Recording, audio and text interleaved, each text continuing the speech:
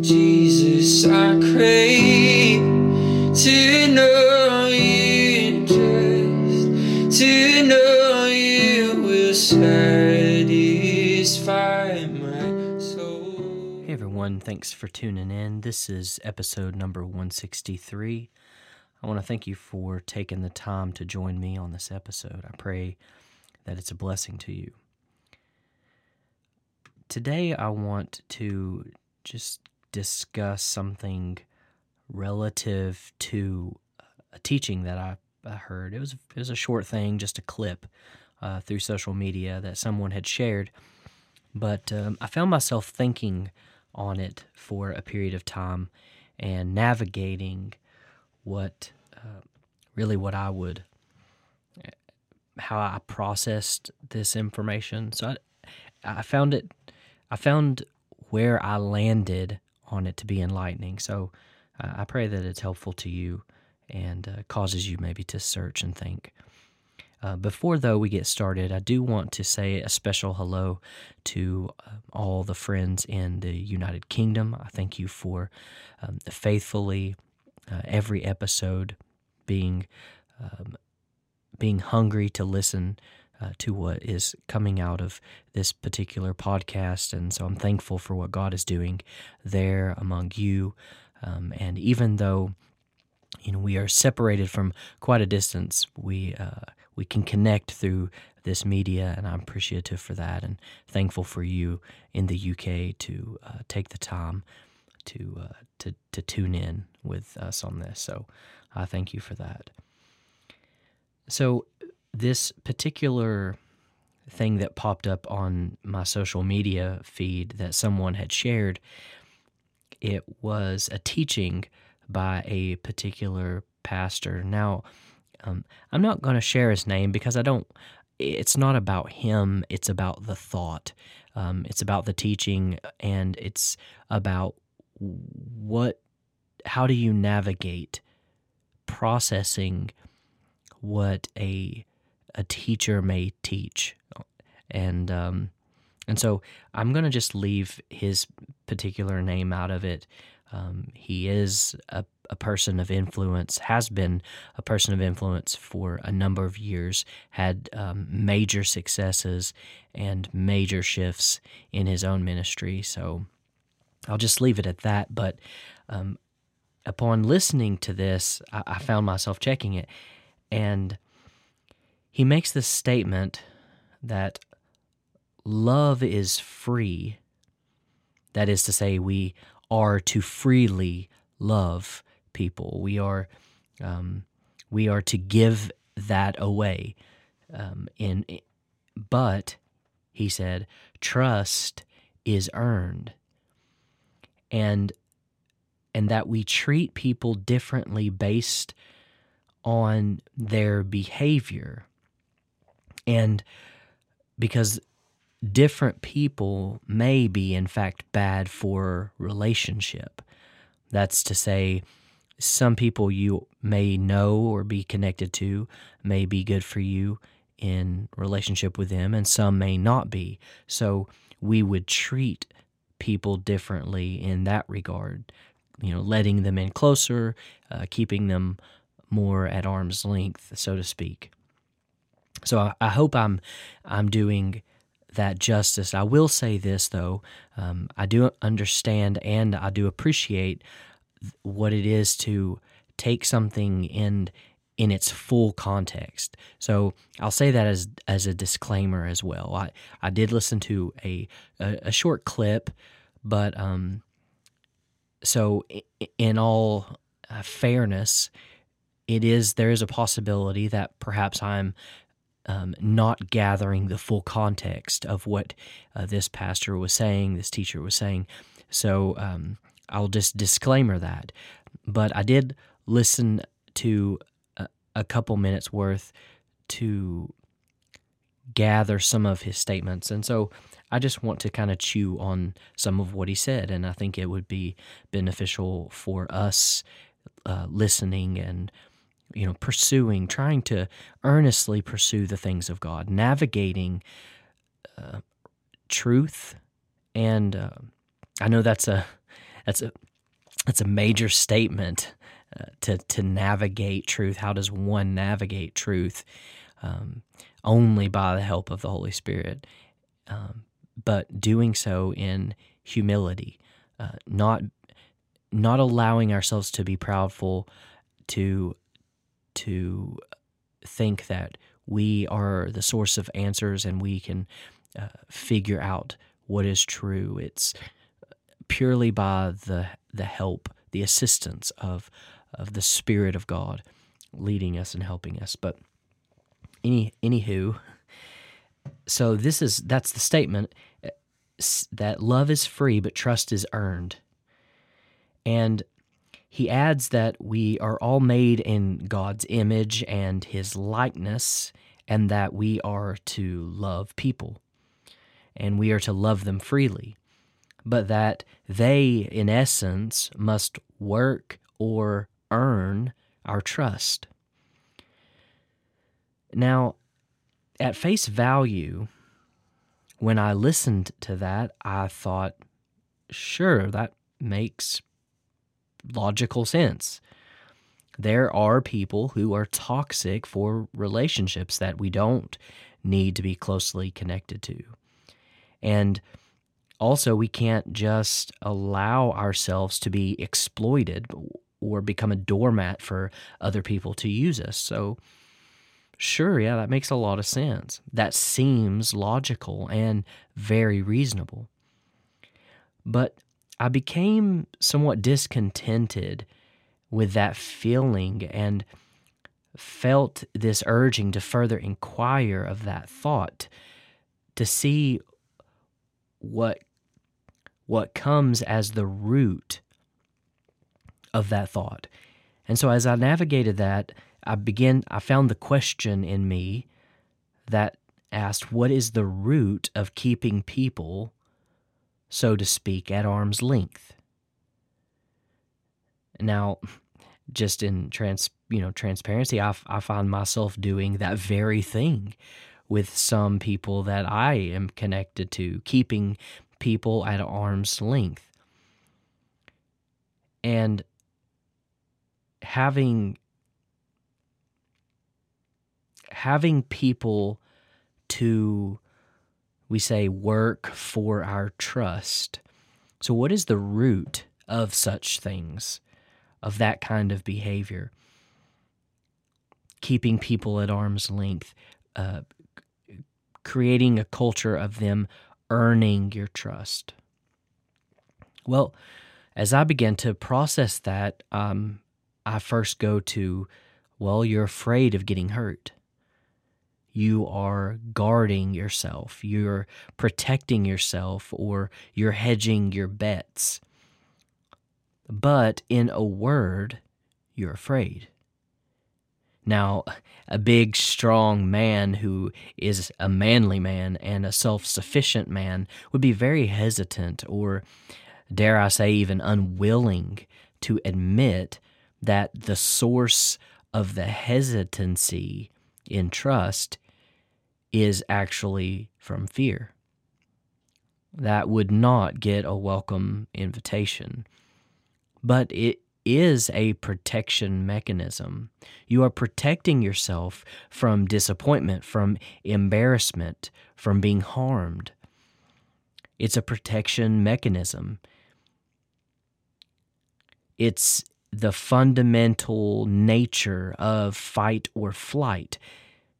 There is a danger present, and so requiring people to earn your trust is a protection mechanism.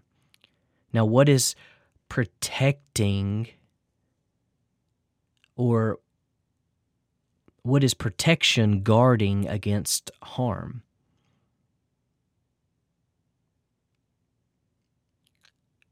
So let's put it this way.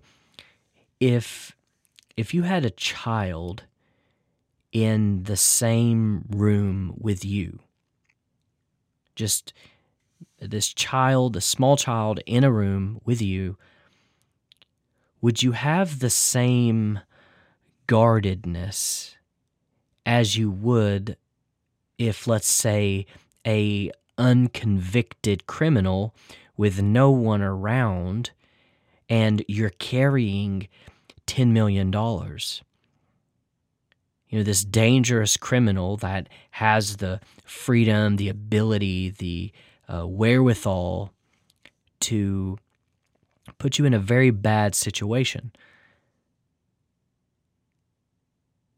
If you are in the same room with in both scenarios, with a small child or this dangerous criminal,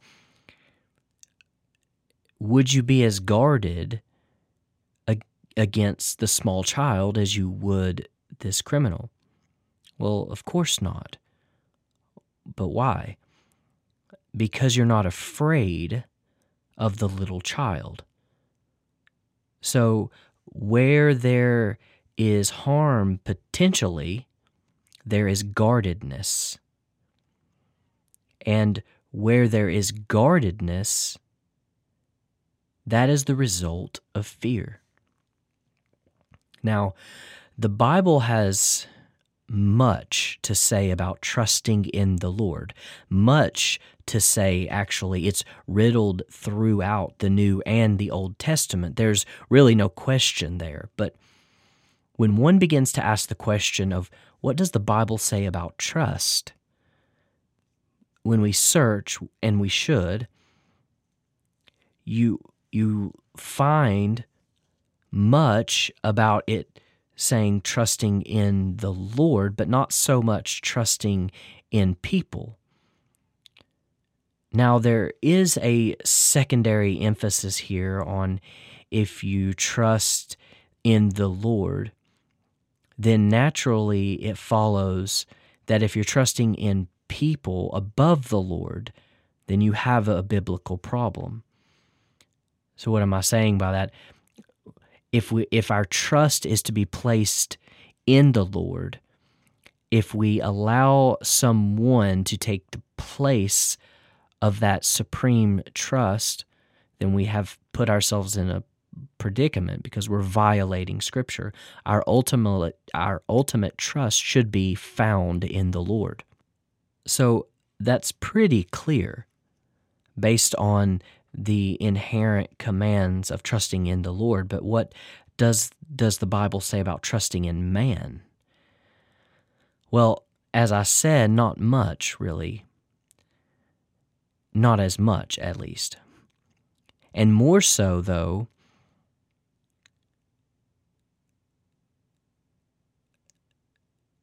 not from the context of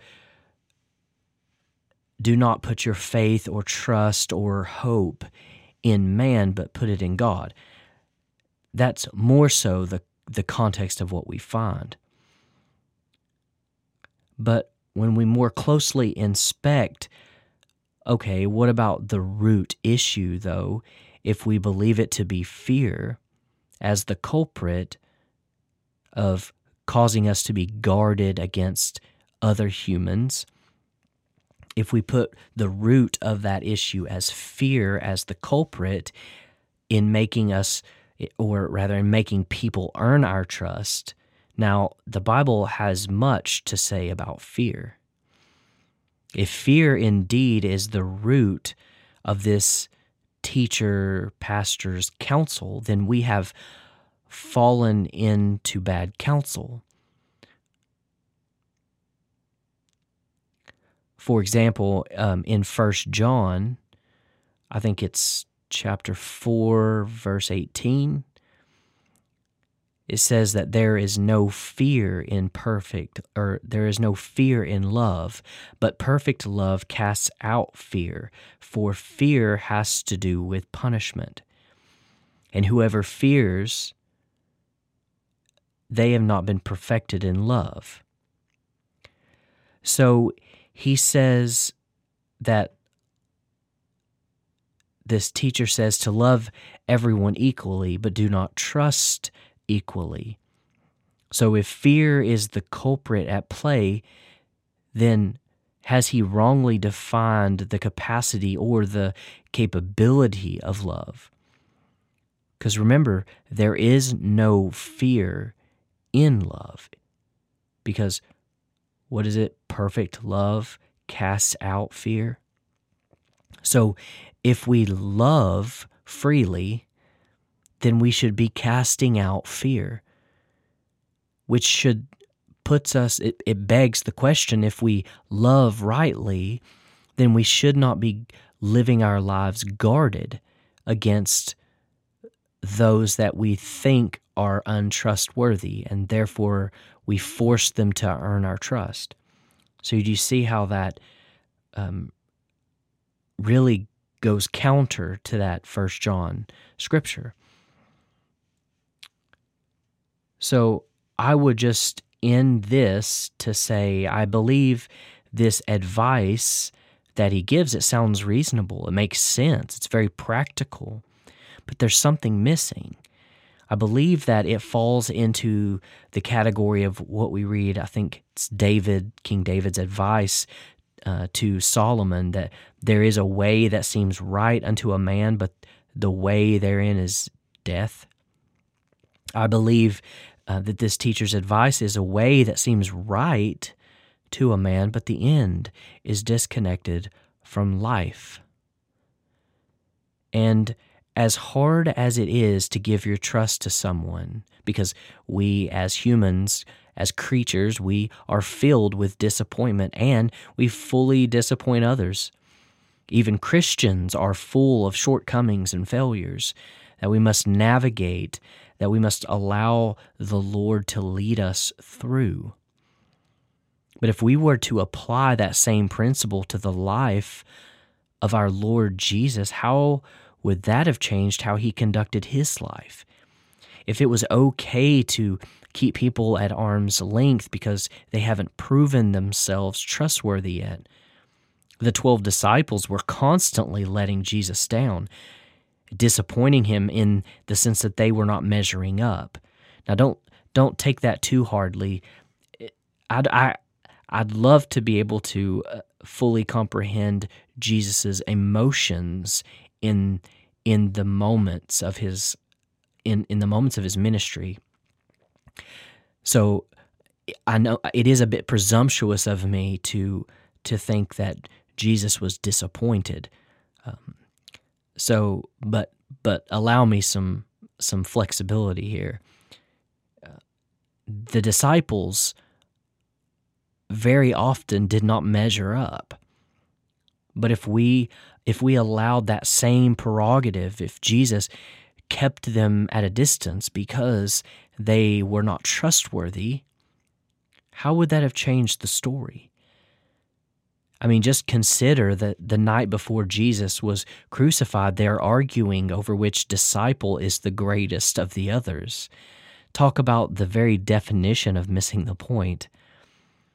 But if Jesus did that very thing and didn't treat the disciples in a way in which he saw their potential, but he kept them at arm's length because of how they would fail him, how much different could the story have been?